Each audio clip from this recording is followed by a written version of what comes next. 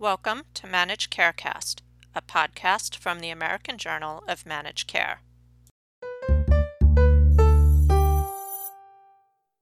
Who sets the price for medications and other supplies used in hospitals, and why are there shortages of some of these items? Dr. Martin Makary, a surgical oncologist and chief of the Johns Hopkins Islet Transplant Center, along with two co-authors, discussed this issue in a recent article published in JAMA called Group Purchasing Organizations, Healthcare Costs, and Drug Shortages.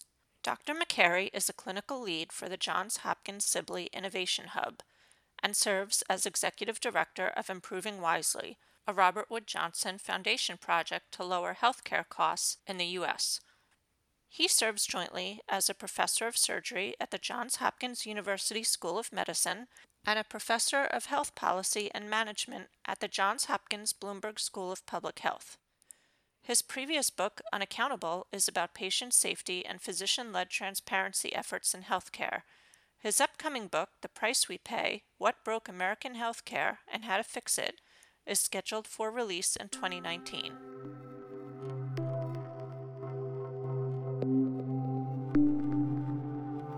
So, Dr. Makary, thank you for joining us today on Managed Carecast.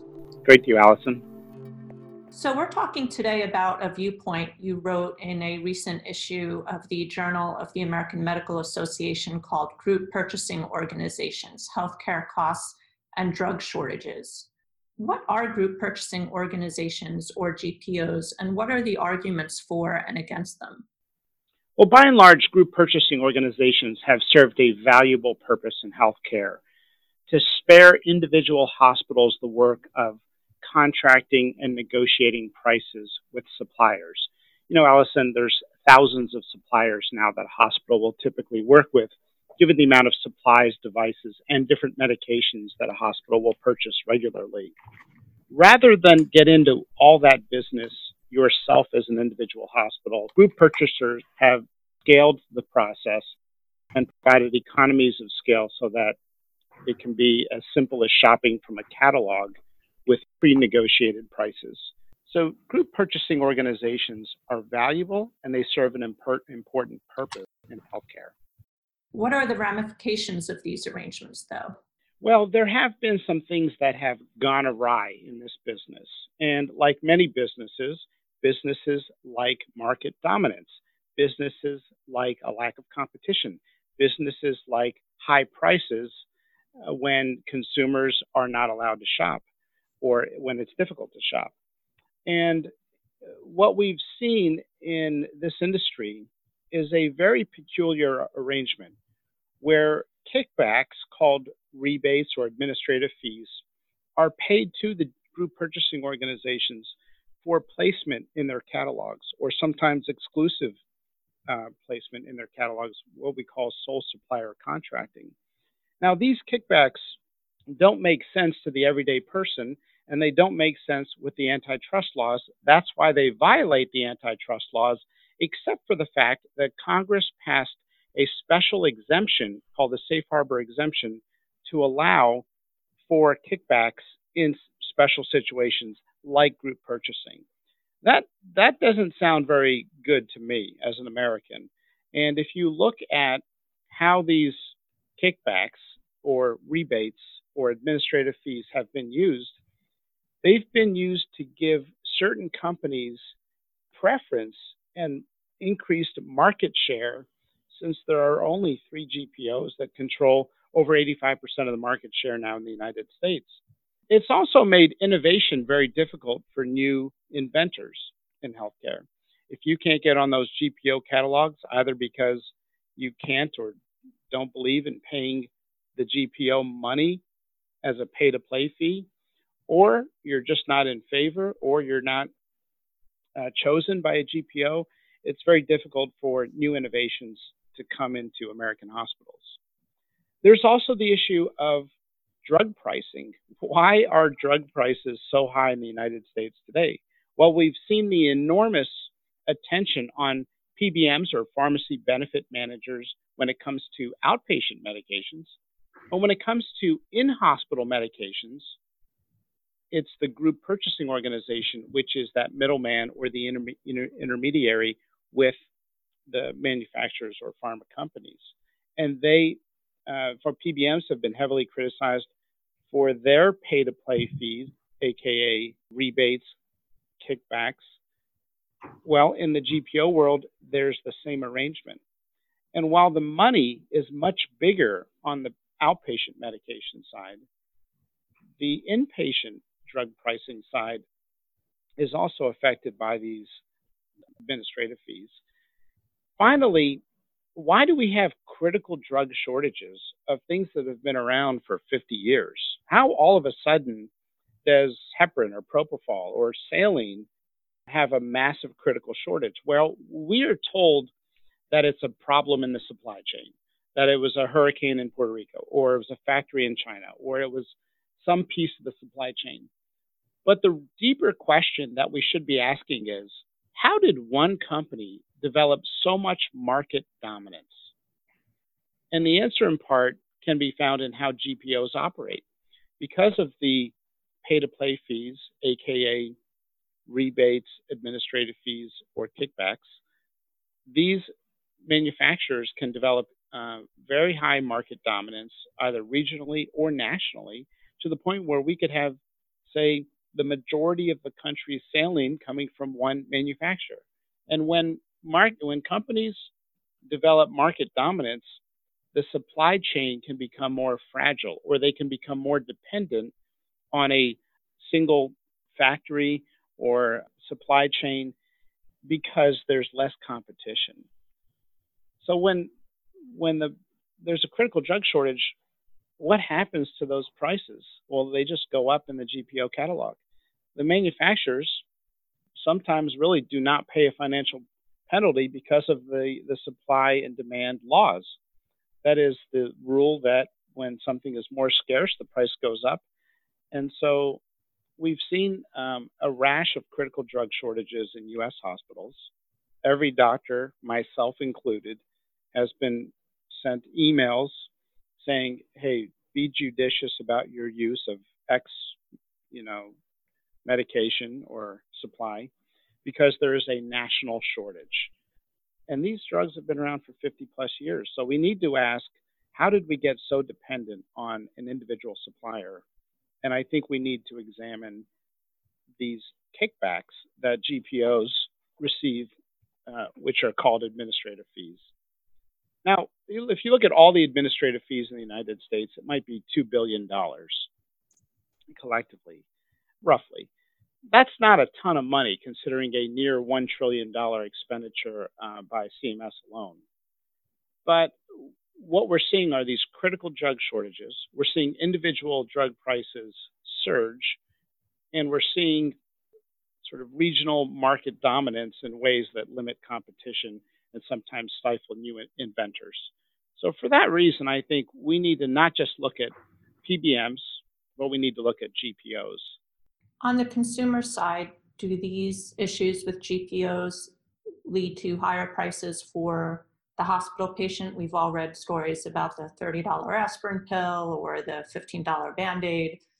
Is this GPO issue where that stems from? Well, many people in this field have asked the question, does a hospital care that much if the GPO price is inflated? That is there a financial incentive by the hospital to get a good price on a product? Now, many of us argue yes, because certain services are globally capitated, and in general, they want lower priced products. Others have argued that they simply pass on that price to the patient or the payer. And if there's a markup on a device, that markup can be greater the higher the price is from through the GPO. So some have argued that there's not really that fire to try to get good prices on devices and drugs on the hospital side. I think you'll hear different things from different folks. And I think in reality, the market is mixed, right? In some situations it's yes, and in some situations it's not so much. And there's no absolute rule that governs this market. But one thing is that the patients are often stuck with the bill from this problem. They are the ones affected by the critical drug shortages, the higher prices. So it is a problem. You mentioned a voluntary membership association in your article. It's called the Healthcare Group Purchasing Industry Initiative. How many GPOs belong to this group and has it been effective? Well, the vast majority of United States hospitals use a GPO, and GPOs serve a valuable purpose, and they save hospitals the cost and expense of negotiating and contracting and shopping around for the best deals. But do you know that when hospitals negotiate around their GPO, which happens, and it happens frequently, and most hospitals will have some contract where they are negotiating around their own GPO that they're a member of. Certain GPOs sort of expect more market exclusivity from the hospital, that is purchasing exclusivity, and some do not make that as much of a requirement or an expectation. When a hospital negotiates around their GPO, that is, buys something outside of their GPO catalog, the GPO price is the starting price for the negotiation with the manufacturer. That's a common voice that we hear in the market. That when a large health system says, "Hey, we're not convinced that the GPO price is even a good price. We know there's administrative fees, kickbacks, there's market dominance of some of these players. There may or may not be a real sort of going to the mat, if you will, on getting the best price by the GPO." So the hospitals will go around the GPO and negotiate directly with certain manufacturers. And uniformly, I'm told that the GPO price is the starting price for that negotiation. That is something my team and I have heard over and over again. It makes you wonder if the GPOs are really offering the best price. Now, I personally am a fan of GPOs. I think they serve an important purpose and they can provide some good. But we don't need a special law passed by Congress because of the special interest lobbying to say that they don't have to abide by antitrust, anti-kickback rules. That's where the system has gone awry. That's in part what we call the safe harbor exemption from that 1987 law that was passed, giving them the exemption from antitrust laws. That's that's one of the sort of triggers that have led to a money game, if you will, of pay to play, where GPOs have, if you think of it in terms of somebody who has a catalog and goes to a manufacturer and says, "Hey, do you want good placement in my catalog? Pay me X million dollars. Hey, do you want to be the only manufacturer in the catalog? Pay me, Y million dollars, a much higher figure." Well, how does a manufacturer afford these high fees? They build it into the price of the product. That's the natural and rational market response of any consumer in this space. So, in our research, we found products where most of the price of the product was what we believe to be the administrative fee built into the price of the product. And we've seen that before in this whole space. When you look at competition, it needs free market competition. Most businesses, most people in healthcare as a business are trying to do the right thing. But businesses have their own interests, separate from the interests of the individuals who run them. Businesses, if you think of them as an interest, like market dominance, businesses like monopoly power. So when you have an opportunity to pay a fee in order to gain market dominance, it's no surprise that some businesses have done that. So, legislatively or from a regulatory perspective, what would you recommend? Well, first of all, we need to repeal the 1987 safe harbor exemption to the Sherman antitrust laws that gave GPOs and pharmacy benefit managers an ability to take a payment in exchange for favor in placement in their reselling or sort of catalog availability and distribution services to the next person. In other words, a middleman should not be able to charge the manufacturer a fee in order to give them favor in their placement. If there's a fee associated with a GPO, with managing a GPO, with creating the catalogs, with the time and effort that they spend negotiating contracts and negotiating prices, they should be paid for their services. We shouldn't expect GPOs to be volunteer organizations. They should be paid for their services. But charge the hospitals, because the hospitals will be buying products at a lower price if the fees were charged to the hospital rather than the manufacturers. Masimo was one of those innovators out there. They developed a cardiovascular monitor, but they could not get it into a GPO catalog. They then sued and won. And the Masimo lawsuit, I think, speaks to the barriers that these pay-to-play fees have created. And we shouldn't be suppressing innovation in healthcare, and we shouldn't be limiting competition. Competition is good for prices. So I think that from our research and from the little that we could filter into the article in JAMA, because there's a lot more on this subject, it's very clear that there's some basic American principles that we need to apply to drug pricing and supplying in the in-hospital purchasing world. GPOs should not have an exemption to the anti-kickback laws. We should not have kickbacks in general in healthcare. And we should be promoting innovators and inventors, because competition is good for pricing and innovation is good for patients. On a broader level, Allison, let's get rid of kickbacks in healthcare. Why can't we do this one simple thing? Get rid of all kickbacks in healthcare. We've got to cut through the money games and let the free market govern pricing. Why can pharmacy benefit managers insist that a drug company pays them money in order for good placement? Well, now, that kickback does not make sense, but because we call it a rebate, all of a sudden people are friendly to the idea, or they think it's an act of altruism or generosity, where the money is really designed to be saved by the patient because it's called a rebate. Where do you experience rebates in your life? And you go to the supermarket, you go to buy something and it says $2 instant rebate. That's what we think of as rebates. A rebate is a good thing, right? So when middlemen like PBMs, distributors, GPOs tell manufacturers or drug companies, hey, pay us money and we're going to give you favor in placement or some other type of favor, let's not call that a rebate.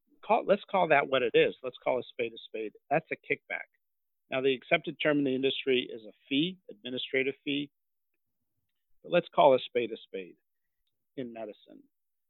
Healthcare was not designed to be an insider's corporate game of money shenanigans and shell games that allow middlemen to make a ton of money.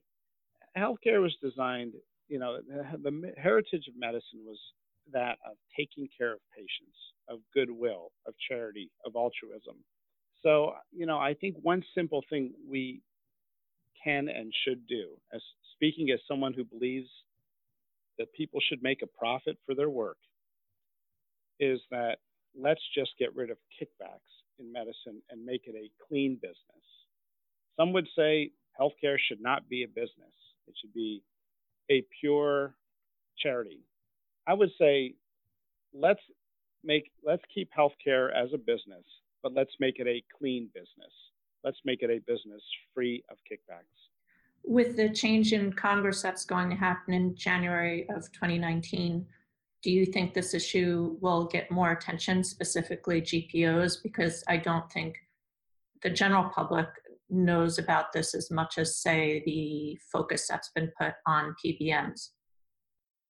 I've talked to members of Congress, and I think the barrier that we have is a messaging barrier. That is that these giant corporate stakeholders have been calling these things rebates and administrative fees for a long time. Well, when you call something a rebate, of course, people are going to think it's a good thing. If you call it a kickback, then that, raises question about what's happening. And when I talk to people on the Hill, I generally find that they think that rebates are a good thing. Once I explain to them how rebates work with pharmacy benefit managers and GPOs, they say, well, it's pretty clear here. Something we should do is just get rid of rebates altogether. Most rebates do not get to the patient. Only a fraction of that rebate will get to the patient. When, let's say, a pharma company issues a rebate of $20, 10 of those dollars could be consumed by the PBM. $4 could be consumed by the distributor, and $1 make it to the patient. So let's call it a spade, it's a kickback. And even though they've messaged it successfully as a rebate, if we can explain to people what's really happening, I think there's uniform and bipartisan consensus that we should get rid of all kickbacks in healthcare. One of the forces you mentioned as having a mitigating effect on all of this is something we're seeing where hospital networks are forming their own purchasing organizations and jumping into the supply chain, and they're not using the GPO vendor fee as the starting price. They're just making their own rules. Do you see that trend accelerating? Yeah, we're seeing more and more large hospitals say, hey, why do I need to participate in this GPO? We're a large system. We can negotiate our own contracts and our own prices. So we're not only seeing that more and more in healthcare, but we're seeing some of these new startup GPOs try to recruit other hospitals to join in with them. I think the more competition, the better in healthcare. I think the more that we can eliminate intermediaries and have a rational market, the better. Now, not all GPO practices are suspect, and most items on a GPO catalog are well priced. They're priced using the benefits of bulk discounting, and they are not jacked up because of market dominance and sole supplier contracting. But when you have a single drug, you name it, heparin, propofol, saline, how do you have a critical shortage of saline in the United States? It's because of a flimsy supply chain when one company gets sort of lazy market dominance, and that is promoted by these pay-to-play fees. Saline is the most common thing in the world. The elements in saline are salt and water. Those are like the two most common molecules in the world on planet Earth. How do we have a critical shortage all of a sudden where we're rationing saline bags? That's where we have to look at competition, monopoly power, and the pay-to-play fees, aka kickbacks, certainly facilitate those issues. Do you see the drug shortage issue that we're seeing now being resolved anytime soon without some sort of action regarding GPOs? It's getting worse. It's getting worse. Yeah, I can tell you that if you just look at my inbox, the number of emails that we get from either hospital leaders or national alerts that there is a national critical shortage anticipated of drug A or drug B. We're seeing this more and more. And it's not just because of pay-to-play fees at the GPO or middleman level. It's because of other practices like we've seen with EpiPen and other companies that like to buy their competitors and then engage in price gouging. Now, most pharma companies are not doing that. Those are outlier examples. But that's a modern day business practice, right? Buying your competitor or being the only drug on the market and being sold for $13, then all of a sudden the next day it's $400. That's a modern day business practice of price gouging. It's a Wall Street practice. It's a business practice. It's unethical, although it's legal. And because we live in a society that glamorizes wealth more than we've ever seen in the history of the world, we have more and more people that are willing to abandon their personal values and do whatever the market will allow. And so when you have companies buying their competition and jacking up prices. That's one of the drivers of these critical shortages, as well as these flimsy supply chains for market dominance. And I understand you have a new book out called The Price We Pay. Do you want to talk about that for a minute? Yeah, I'm really excited about the book, The Price We Pay. It comes after 3 years of research, visiting 22 American cities, talking to every stakeholder, payers, hospitals, hospital leaders, billing department folks, collections agencies, courthouses, and a lot of patients. And my favorite movie was The Big Short, if you've ever seen that movie. And if you think about the movie The Big Short, it took a very complex subject, right? The financial banking world of credit default swaps and CDOs, and it simplified it in simple and everyday terms that were relatable so people could understand a very complex industry, even if they knew nothing about the financial sector. So I tried to do that with the healthcare system in the book, The Price We Pay, by breaking down all of the money games in healthcare, all the business models and the way the money flows, so that anybody could walk away saying, now I finally understand exactly how it works. And, I have been working in the field of quality and patient safety for a long time. I like positive stories. I like optimism. I personally am very optimistic about our healthcare system. The heroes and the patriots I've met around the country working to disrupt healthcare were the most exciting part of writing this book. And so highlighting the positive changes and the people shaking up the business of medicine for the good was the best part about writing The Price We Pay. And this is coming out in February of 2019, is that correct? Yeah, it'll be coming out, just got posted on Amazon for pre-ordering, and I believe it comes out in bookstores in a couple months. Well, thank you very much for speaking with us today, Dr. McCary. We really appreciate it. Thank you very much, Allison. To learn more about the role of purchasing decisions in healthcare, visit ajmc.com or see the show notes. To get in touch with us, you can email info@ajmc.com or follow us on Twitter @AJMC_journal. And if you like the podcast, don't forget to subscribe and rate us.